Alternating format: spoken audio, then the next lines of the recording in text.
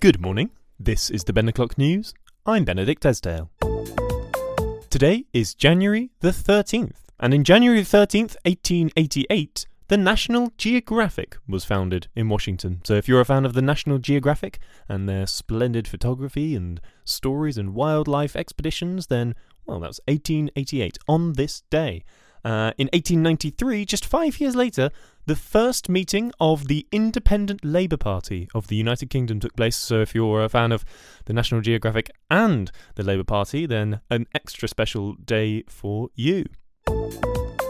In 1910, in the theme of this podcast, perhaps, and radio, the first public radio broadcast took place, and it was a broadcast of two operas, Pagliacci and Cavaliera Rusticana, and that was from the Metropolitan Opera House in New York. Happy birthday on January the 13th to Matthew Bourne, the choreographer. I've seen several of his works, and they are exceptional, sort of reimaginings of classic tales. Bill Bailey, the comedian, happy birthday. Happy birthday to Orlando Bloom, who I met once, actually. There's a good story in that. I might put that in the news. Sadly, the death in 888, exactly 1,000 years to the day before the founding of the National Geographic. Sadly, the passing of the Frankish king Charles the Fat, the great-grandson of Charlemagne, the emperor of the Carolingian Empire, as well as James Joyce and Donny Hathaway. So if you happen to be reading Ulysses or listening to some lovely 50s music by Donny Hathaway, then think of them today, just their passing on January the 13th. Did you know? We're still going with Did You Know? And today's Did You Know is that mountain goats are not goats. They are, in fact, a type of goat antelope, more in common with their deer brethren than the common or garden headbutter. And they can also jump up to 12 feet vertically, which seems obscene, and I don't believe it, but that's true, and I'm presenting it to you now on the news.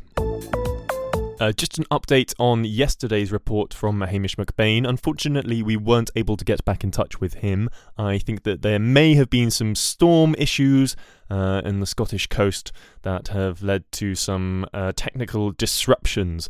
I'm sure it's nothing more nefarious than that. No update on the curse that I may have been given.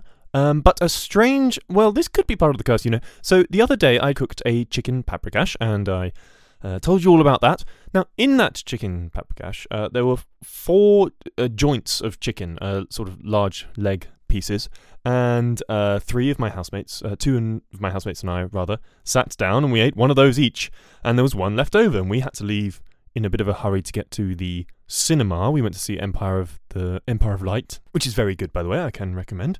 And when I came back later that evening, the food had all been tidied away, lovely. There was a box with the leftovers in the fridge. But when I came to eat those leftovers just yesterday, there was no chicken. I don't know exactly what's happened to that 4th chicken leg joint, but I will find out. You can count on that.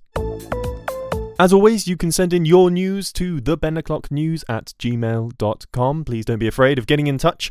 We'd love to hear what you are up to, and you can always remain anonymous, although you must tell us your location. That's all from me. Thank you very much for tuning into the Ben O'Clock News. I've been Benedict Esdale. Goodbye.